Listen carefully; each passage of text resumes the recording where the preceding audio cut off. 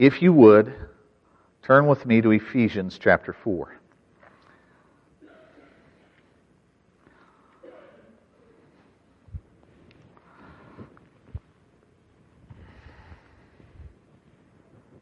Can everybody see this? As you're turning to Ephesians 4, I want to begin the sermon this morning by letting you know that this is a dead piece of wood. Now, you don't have to be an arborist to know that this is a dead piece of wood, but it's not just a dead piece of wood. This is a piece of wood that I found in my barn in the farmhouse that we purchased 5 years ago. And I have a sneaking suspicion, because the gentleman who cut all the wood passed away in the year 2000, which means that this piece of wood is probably at least 21 years old. How dry do you think this thing is? Well, let me tell you how dry it is. And Daniel will know, wherever Daniel's at, if he's in the room. We did a fire a year or so ago, and there was a bunch of wood like this that we found in the barn. How many of you know that wood that has dried out completely is, in essence, its own personal match? This thing might as well have been soaked in kerosene. When you start a fire with wood that is dried out, it explodes into flame. Even the big pieces that we found that were really big and thick, it just whoosh goes right up. This is not what you want in your house if there's a house fire. This is the opposite of what you want. So I want this here, and I want you to look at this throughout the sermon, because it is going to be important. Now, Ephesians chapter 4. What we talked about last week was speaking the truth in love. That is what we as a church and we as the people of God should be doing, speaking the truth in love in order to be a mature group, in order to grow up in everything that Christ has called us to be. In order for that to happen, part and parcel to Christian living is speaking the truth in love. We discussed last week that my concern was not so much for those who are pounding the pulpit of their life, demanding that people adhere to the truth. That is an old fear. That fear is probably 50 years removed. My fear is more on the love part, and love not biblically defined, but love as defined by our culture, which says things like a loving God would never send anybody to hell, a loving God would have no disagreements with the LGBTQ community, a loving God would not say that sin is sin, a loving God would never get in the face of people. A loving God doesn't have wrath. Love means acceptance, and here's how we define acceptance. And I could go on and on and on with our culture's version of what love is. In fact, love can be weaponized in such a way that you can be accused of being an unloving person because you are a person committed to the truth. Have you experienced that before? The longer we go, the more evident it becomes that truth and love are both despised by sinful humanity. Because we take the definition of truth and muddy it up, and we don't want it, and we do not want a God who declares what is true, because we're human beings and we love our own sinfulness, and we want our own definition of love, which is, in essence, is a passport to whatever sinfulness we want to live in whatever way we define it as. In other words, we wish to be the final arbiter and judge of what is truthful and what is loving. We do not want to submit to a God of truth who shows and demonstrates His love through the sacrifice of His Son. We do not, as a race of people in rebellion against God, we don't want truth and love.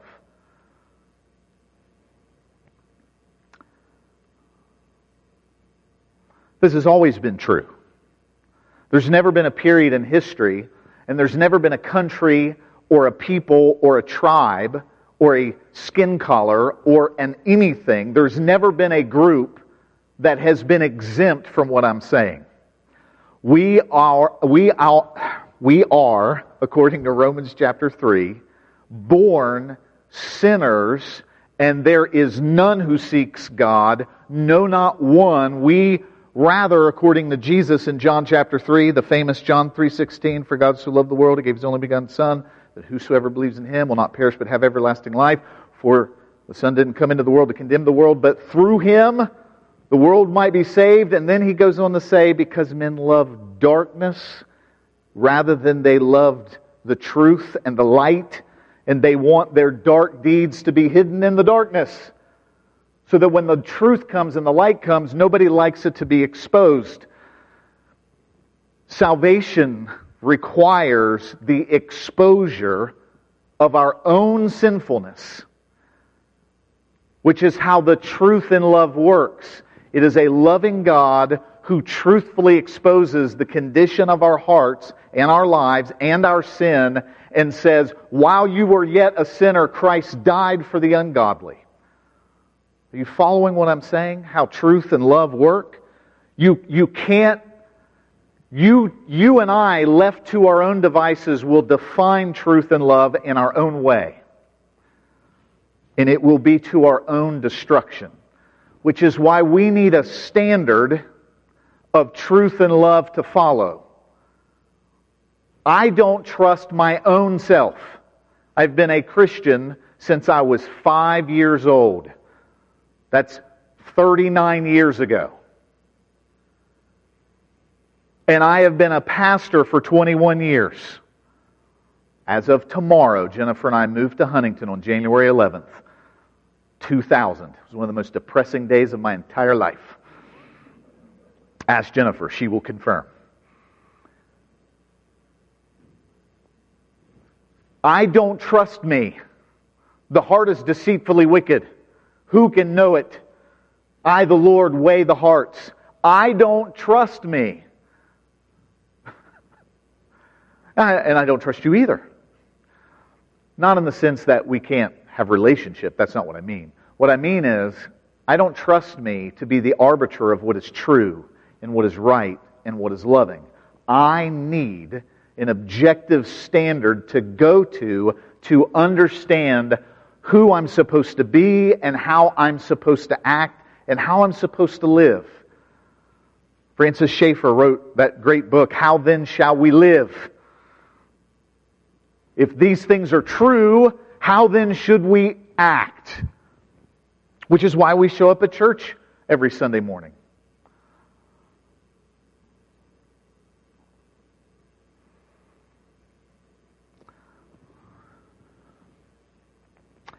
Speaking the truth in love, according to Ephesians 4:15, causes us to grow up into the head, into Christ, from whom the whole body, joined and held together by every joint with which it is equipped, when each part is working properly, makes the body grow, so that it builds itself up in love. Speaking the truth in love causes every part to do what it's supposed to do. The truth in love may be something to the effect of, hey, why are you acting like an idiot? Oh, well, that hurts my feelings. Well, I'm sorry. Maybe you shouldn't use the word idiot. Hey, why are you acting like a sinful person? What are you doing? This is the kind of conversation that people in relationship can have with one another. This is the kind of conversation that people that know each other and trust each other and love each other, not in themselves, but in Christ, can look at each other and say, come on, Steve, you know better than that. Right? What is iron sharpens iron? Does anybody know what iron sounds like when it clangs against another piece of iron? It's loud. What am I trying to get at? trying to get at something I don't know how to adequately describe, but this week and the things that are going on in our country are kind of blaring it out like a trumpet in a way that I hope you will instinctively follow what I'm trying to say. And here's what I'm trying to say. We are drunk with this present world. We are drunk with our jobs and our 401ks and our careers. We are drunk with pursuing the American dream. We are drunk with it to the degree that underneath of this thin layer of pretty stuff, this pretty layer of on the outside of where we've lived as a culture my entire life, underneath of it is a rot that has eroded out from underneath of the pretty stuff out top, and the erosion is manifesting itself in a way where there is utter hatred now. I mean, utter and complete hatred for people that we disagree with. Politically, I'm speaking. The language of our political officials, I'm not even going to mention them by name, but it's all of them, is so extreme and inflammatory at this point. It exposes, in my heart and mind, what I see is a rot that is exposed for us to see, and we are participants in the rot. It is an exposure of just how much we don't trust God and how much we've just been floating along drunk with the culture that we live in.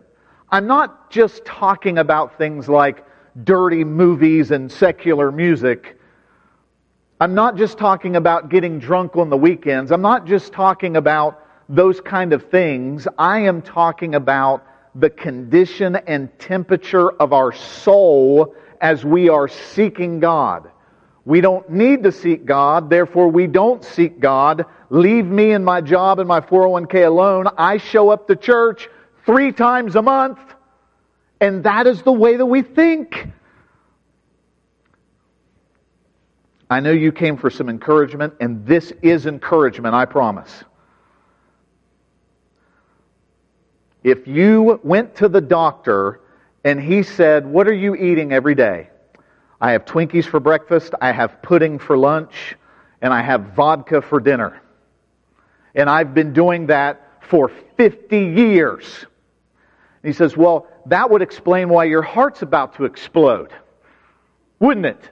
That would explain why your heart is about to explode. Here, I have a suggestion. Eat this, don't do what you've been doing. If you persist in what you're doing, your heart is going to explode and you will be dead. If you make a change, maybe not. Maybe we need to do a surgery, but the surgery will be pointless unless you make a change." Would you be mad at the doctor for telling you to quit eating Twinkies? Or would you be saying, maybe I shouldn't be eating Twinkies? Do you get what I'm saying? What I'm telling you this morning is a diagnosis just from this week, my own realization of my own self, and I think for lots of us is, how wildly out of control do things appear and feel? Well, you all feel it. The uncertainty that we all feel. The oh no that we all feel. The what does it look like now that we feel. That I think that the answer is for us as Christians to step away for a moment from all the political insanity and look really long and hard at ourselves and say, "Lord, return me to my first love. I am a mess." That's how I feel. That's how this week has made me feel. Now listen, I have felt lots of feelings. I have never been grumpier and angrier than I have in the past year. Is that right, babe? You can go ahead. She's sheepish. She doesn't want to agree, but I'm just being transparent. I have a long fuse when it comes to having patience. But that fuse has went shortened. Why in the world does that happen?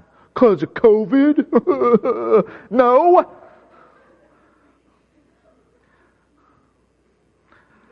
I may ban the word COVID in 2021. Is it because of COVID? No.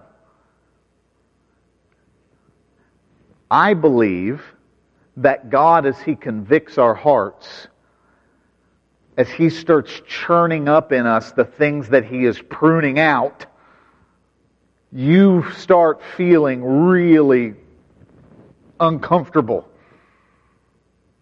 It's one of the ways that God deals with us to say, what are you doing? Steve, you are my son. Why are you devoted to hours of political talk radio and hours of political talk podcast and hours of political meditation on what's really going on with this country? Do you know what part of the problem is? Is that the sources of information we now have, and I mean all of them, are biased. I'm not going to give a diatribe on that, but I don't care what station we're watching, there is now an angle. The only way around that is to watch C-SPAN. Do you know what C-SPAN is? It's just a camera on whatever they're saying. And you know what you find is you can't hardly do it, can you? Have you noticed that? Anybody? You notice that just straight listening to what people are actually saying is difficult? I want to know how to think about what they're saying. And I'm waiting on my favorite thinker to think for me, to think out loud, so I know how to think out loud when I get in an argument with an idiot next door to me in the cubicle right beside me, or on Facebook, right? Isn't this how this works? Let me take a drink. I was listening to a professor. I can't remember his name. I can't remember where he's a professor of theology.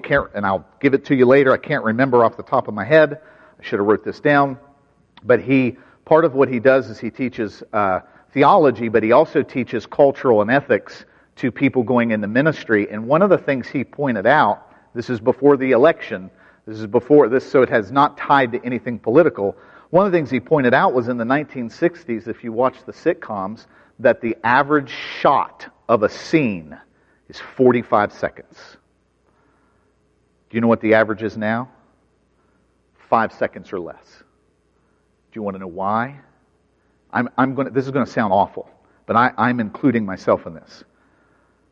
Because we are wildly screwed up and demand change, new, change, new. Tell me what to think, tell me what to think, tell me what to believe, tell me what to think. Culture, teach me, show me. Click, swipe, click, swipe. We have ruined ourselves.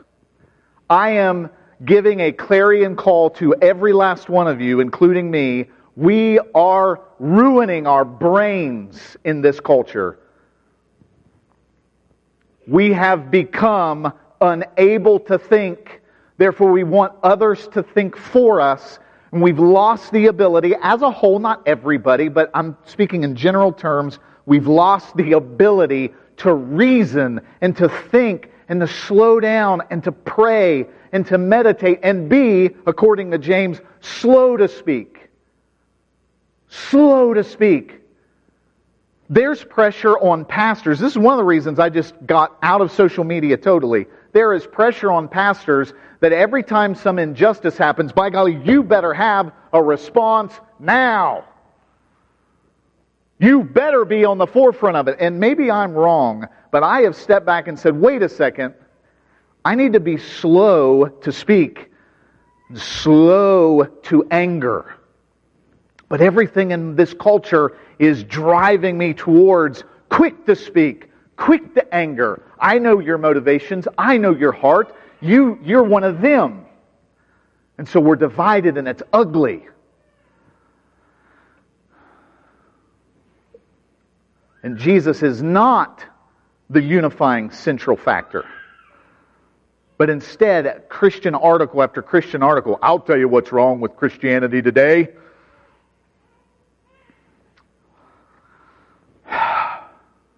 Told you I'm grumpy. I'm not really grumpy, I'm heartbroken. I am heartbroken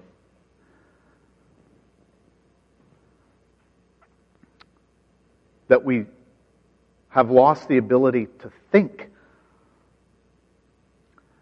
We're waiting for others to tell us what to think. And we do this with God. We've made our culture a god.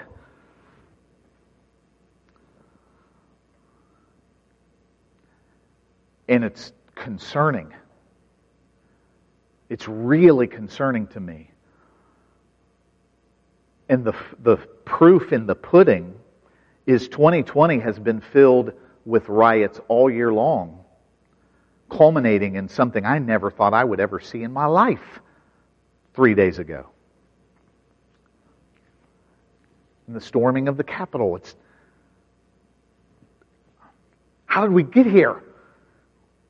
It's because we've been staring at this pretty veneer on top of a culture that this is the way that it all works, and underneath we've been rotting away because God is long removed down the list of our own priorities as a church. Forget the godless culture that is stomping on the gas pedal of a very souped up car, going as fast as they can away from God in defiance of God.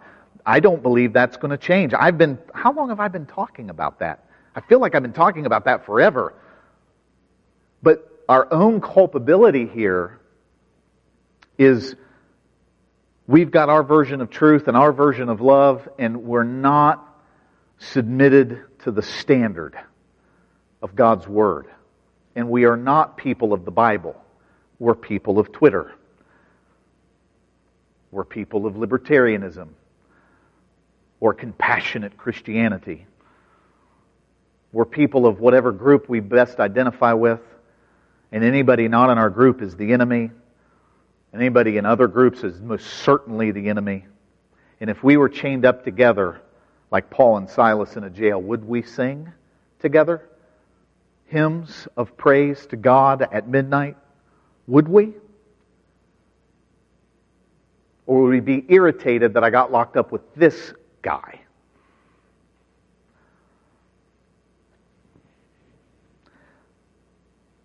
I want you to go to 2 Timothy 4. I want you to hear from the Word of God that these pillars of truth and love are connected to Scripture. And they're connected to the last days.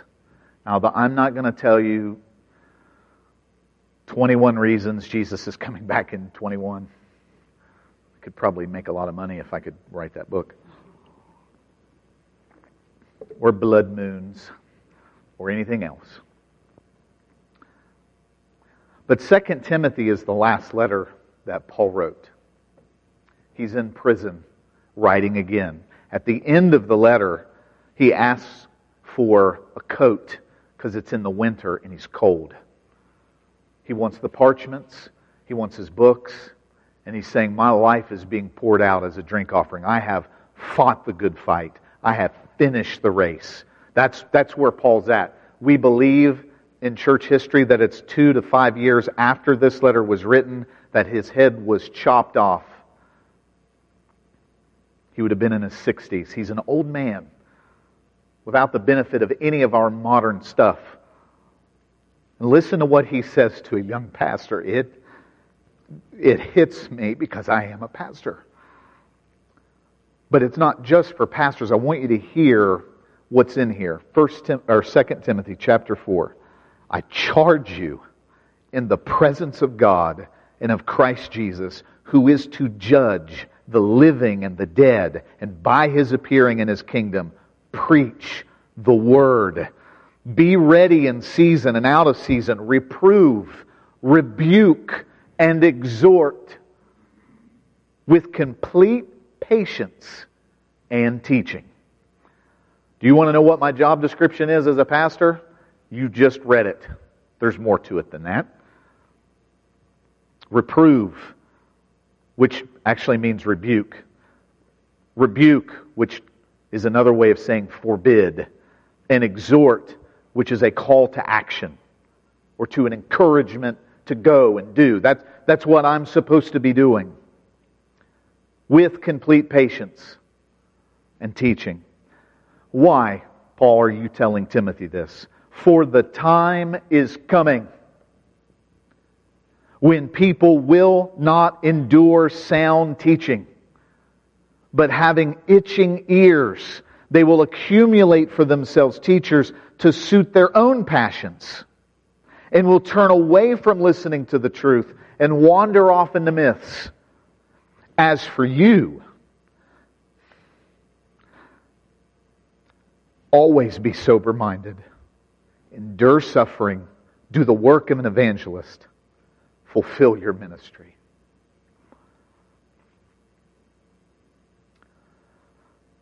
The thing in here that really gets me, one, every time I read the words, I charge you, it just goes right through me. It is a semi-terrifying thing to be called of God to preach. Later he says, knowing that we will receive a stricter judgment. It's not my favorite Bible verse. I do not have a t-shirt with that on the back. But the thing that gets to me, and I feel it palpably this week, is the time is coming when people will not endure sound teaching. But having itching ears, it's such a weird phrase. You ever had that itch in your ear? You try to get it. You look like you're crazy doing it. Itching ears, I want to hear what I want to hear. And I do not want to hear sermons like this one. I do not even like the word rebuke. What do you mean? The pastor's supposed to rebuke? Yes! Yes, I am. I don't like that either. I want you to like me. In fact, most church growth strategies are like the pastor, love the pastor, and the church will grow. Rebuking and reproving and exhorting, telling people, here's what God's Word says, let's do it, is not always popular. So the time's coming when people will say, we reject your doctrine of the virgin birth, and we reject your doctrine that Jesus is the way, the truth, and the life, and we reject your doctrine of the Trinity. We like it this way.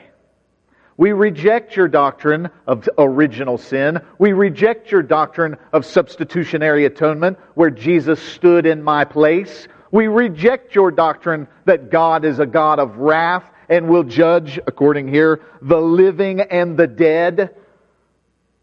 We reject the idea that in the book of Revelation that the people will cry out, hide us from the Lamb of God and His wrath, and put rocks into our brains so that we will die and not have to face the Lamb. We reject such ideas.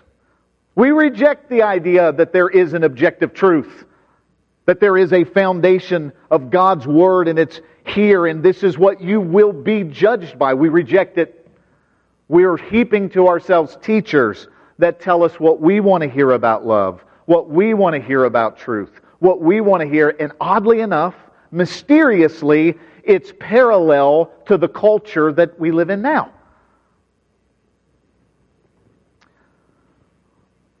We are called a peculiar people, the church is.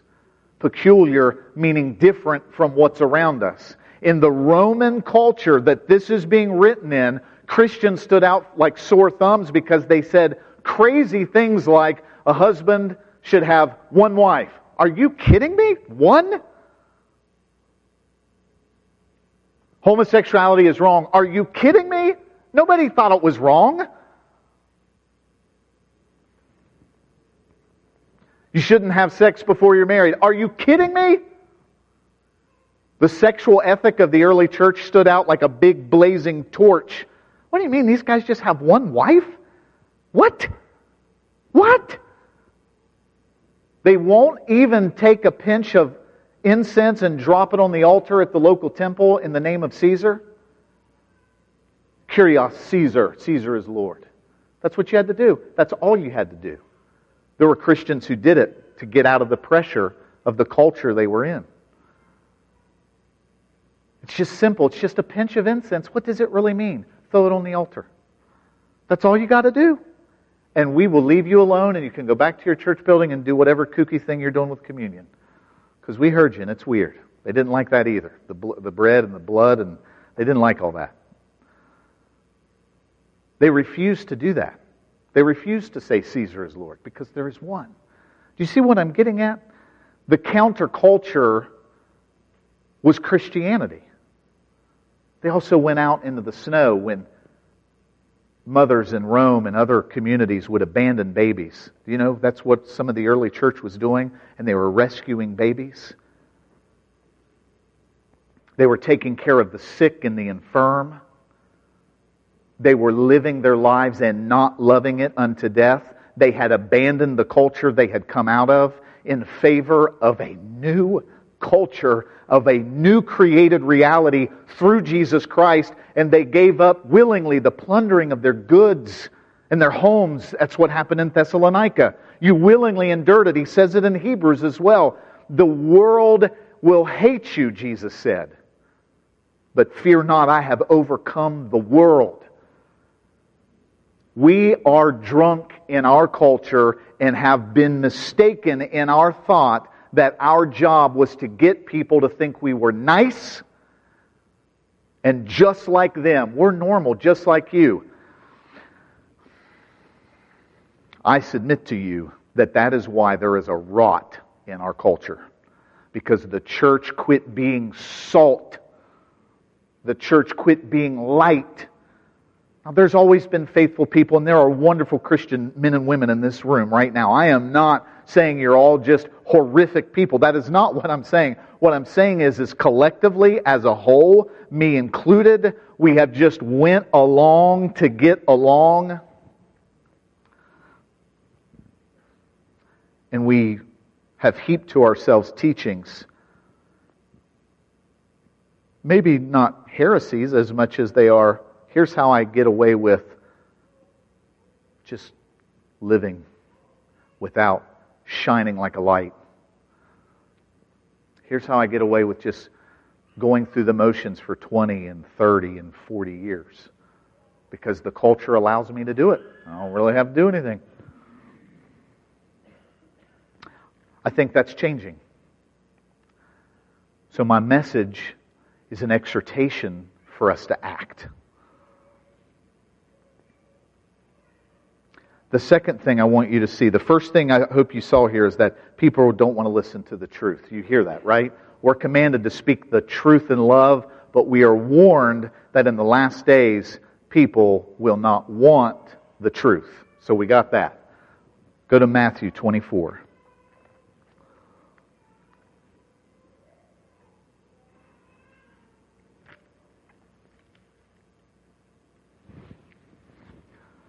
Jesus had some really encouraging words right before His crucifixion.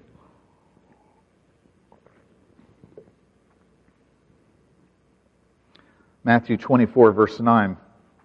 He was asked when the end will come.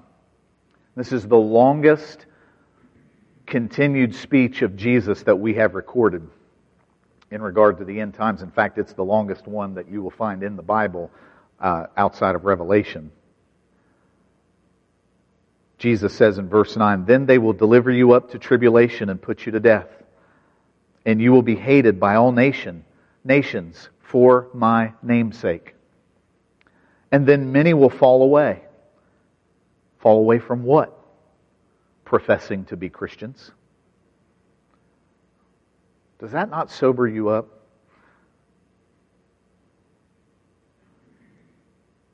Many will fall away and betray one another and hate one another. I believe this is going on throughout church history. I'm not going to give a big eschatology lesson. I believe this has been going on throughout church history. But we are in a moment in church history where the tide of this verse has risen again. Many false prophets will arise. I don't want to be rude, but there were so-called prophets all over America and the world prophesying that Trump would be president. I don't know if you saw any of them. And I don't mean one, and I don't mean 10, and I don't mean 50. I mean a bunch of people prophesying. And to be honest, if that's as bad as it ever got, that would be fine. But it's not limited to that, false prophets. Prophesying all kinds of nonsense left and right.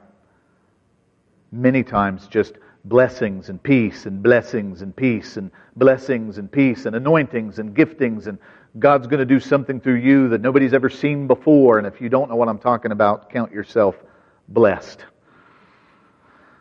If you've never been in a meeting where it's just nonstop. I'm not saying God doesn't do blessings and peace, because He does, and it's through Him that you have it. But you can have that in a jail cell. I, for some reason, don't hear very many prophecies that are, hey Samantha, the Lord showed me that you're going to jail and you're going to lose everything you have, but you'll have peace. I've never actually heard a prophecy quite like that. I may be more inclined to believe such a prophecy. Many false prophets will arise and lead many astray. So I don't think these guys are the kind that are leading people astray necessarily. I'm just pointing out that we live in a time where people are claiming to hear from God. I believe that prophecy is a legitimate gift of the Holy Spirit. Do not hear me wrong. But I do not believe it's what you see on TV and YouTube and the nonsense and the dog and pony show and the buy my book at the end of this video stuff is all garbage. It should be burned and avoided. Many false prophets will arise and lead many astray with those itching ears. And because lawlessness will be increased, the love of many will grow cold. So now we're talking about love. Jesus says that the love of many will grow cold. But the one who endures to the end will be saved. And this gospel of the kingdom will be proclaimed throughout the whole world as a testimony to all nations. And then the end will come. Before the end comes, the gospel will be proclaimed. But as the gospel is being proclaimed, simultaneously, because lawlessness abounds, the love of many will grow cold. Many will fall away because of false prophets. 1 Timothy says the same thing, and says, now the Spirit expressly says, in the last times many will fall away. What am I doing when I'm doing this? I am warning us, church, don't run after everything that sounds good. It had better be the Bible. It had better be rooted in Scripture. And I don't mean, here's a verse that justifies while I'm barking like a dog in a church service, which does happen. Yes, it does. What I mean is does the text of Scripture support what's being taught? 2 pillars. Speak the truth in love.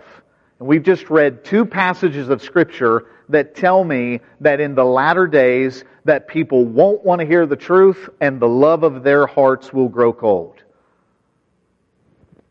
Which tells me if that's where we're living, I don't know, but if that's where we're living in the last days and the events of the last several years culminating this week, and I don't know where we go from here, if it's any indicator, then I'm seeing all kinds of stuff that I never thought I would see. And so I am telling us as a church, return to your first love in Christ and to the Scripture.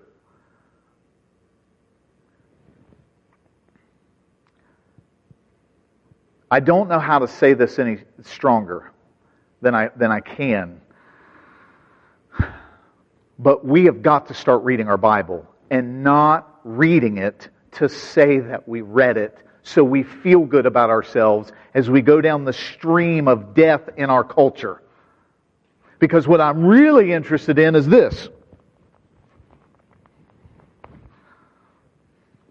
What I'm really interested in is what their opinions are. What I'm really interested in are what the stupid people on the other side that I don't like, what they're doing and saying. And I need to accumulate as much information as I possibly can. And I will spend hours and hours and hours doing that and give Jesus and His Word a couple minutes, and I came to church and I'm a good person. I do not believe that is going to work. You are going to have to invert that ratio. We need, if you're writing notes down, we need to, one, recognize our utter dependence on God. And as utterly dependent, meaning I of my own self can do nothing. That's what Jesus said. I have to, A, cry out to Him every day for wisdom and strength and growth and grace. I have to worship Him. I have to know Him.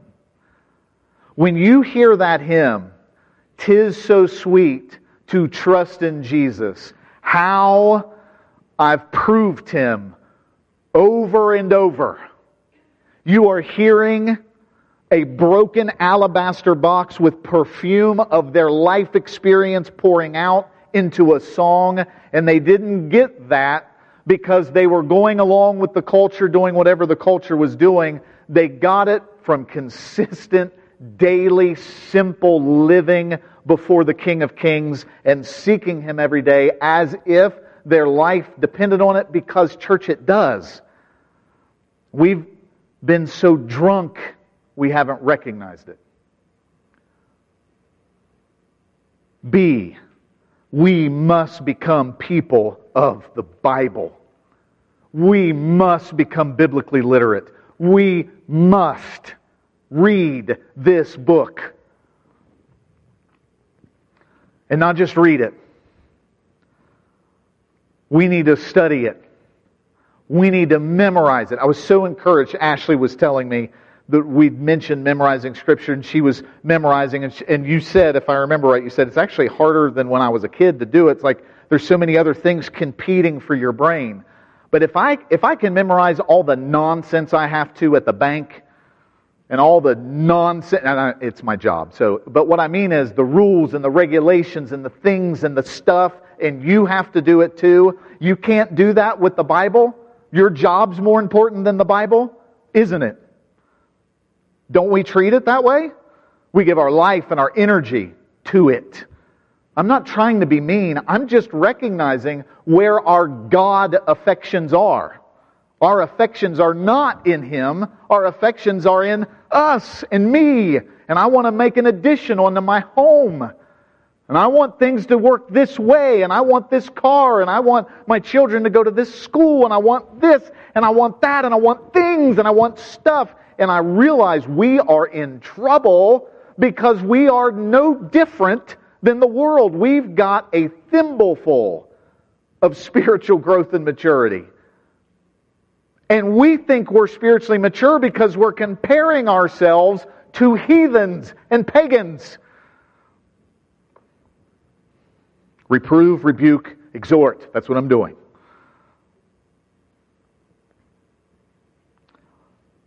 Read, study, memorize. Psalms 1. Blessed is the man who meditates day and night in the Word of God. He will be like a tree planted by the rivers of living water, whose fruit will not quit and whose leaf will not wither.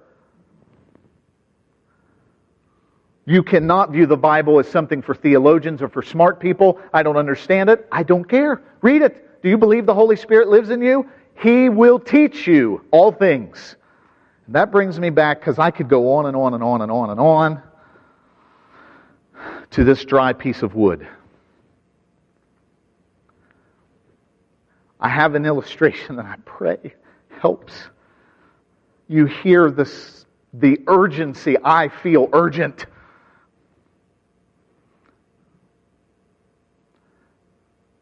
A lot of times when I read the Bible, I'm confessing you as your pastor, a lot of times when I read it, I would so much rather be doing something else.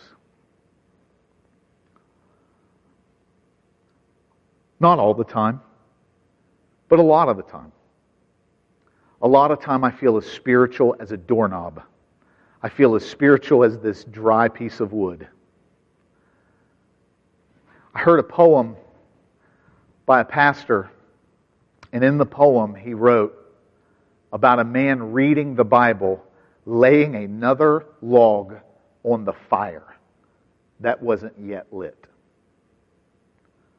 When you build a fire, you've got to start with something small, and it's the kindling underneath, but you are always looking for something like this, because this will really burn, but it's big. And if you could begin to view your Bible reading as dry wood, maybe that's how it feels, but I am laying a log on a fire that is not yet lit. And I lay another log, and I lay another log, and I lay another log, and I build a pyre of what seems to be dead, dry wood. And I believe and trust that in the moments that I need it, the Holy Spirit will light that fire. And all that dry wood that I felt was useless and meaningless and dry and terrible, and I'm reading again, that God will ignite it. And you, depending on how many logs are on that fire, will blaze up in a generation of utter darkness and stand out like a beacon to a world that is dying and needs to see real truth and real love, and you will have it because you have Scripture built up in your life. And I am urging you to read your Bible in 2021. I am urging you to talk about it. I am urging you to think about it. I'm urging you to ask questions when you don't understand. You know what happens when you really start reading the Bible? You will have questions. You know how you've avoided the questions? You don't read it. You wait for me to preach it and hope I've got something good to say.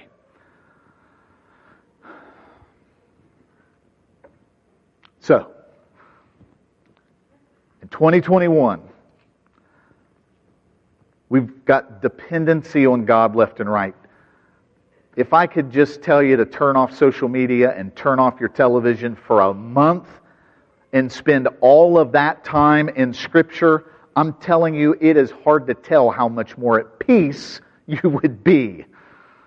I'm not saying to ignore the world. I'm not telling us to become Amish and disappear. That's not what I'm saying. We have to engage with the culture. I'm not saying that we shouldn't be. I'm just trying to give a wake-up call this morning that we need to become people of the Bible. I mean, eat it and live it and do it and live it and eat it and do it and ask questions and cry over it. When was the last time you cried over a Bible passage? God, what does this mean? Man, when I read the old writers and they would agonize over the Scripture, what does it mean? And Martin Luther saying, I have wrestled with Solomon in Ecclesiastes and I will not let him go until I get an answer. When you hear that, it's like, that's what Christians are supposed to be. Hungry, ferocious, bold, courageous, loving people. Not this weak, wimpy, I don't want to make anybody mad, soft nonsense that we've been for years and decades. I'm partially just preaching to my own self. So, with these things in mind, please, if you've never done it before, if you just follow this and just read through. Just read through the Bible this year. I know it's January 10th. You just have a little bit of makeup work to do.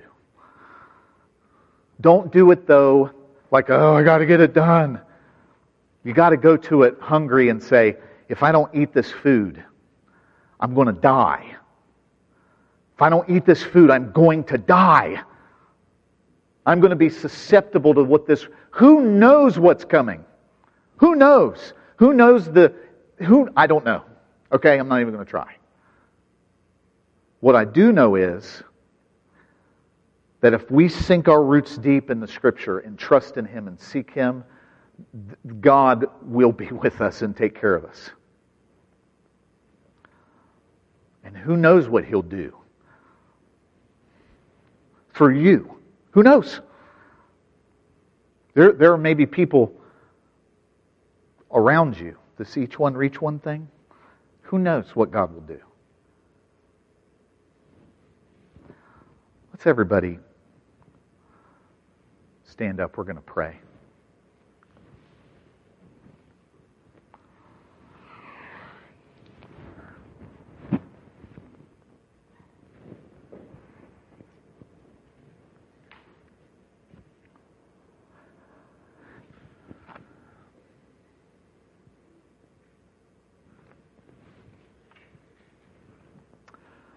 Father, we thank You for this day. We thank You for the warnings of Scripture, Lord. We know they're not there to make us fearful. They're there to prepare us. Lord, You told Peter through the Apostle Peter, You said, gird up the loins of your mind and be sober and rest your hope fully upon the appearing of Jesus Christ. So Lord, we want to do that. We want to be people of the Bible. We want to be people of Your Spirit. We want to be the people of God as You intend us to be. We're alive in 2021 because You want us to be alive. You put us here on purpose. So Lord, burn in us. God, help us lay down logs of Your truth and Your doctrine and Your wisdom and theology. Help us to quit thinking in terms of, I'm not smart enough, I'm not spiritual enough, I don't get it. God, help us to see this is spiritual meat and drink, and that You will help us with it. God, grow us as a church. Grow us in our capacity to understand. Don't let the devil turn this into a sermon of condemnation. God, let it be what it should be, which is an encouragement to wake up, move forward, and be what we already are in You, Your children. Lord, we thank You for that. In the precious, powerful name of Jesus. And everybody said, Amen.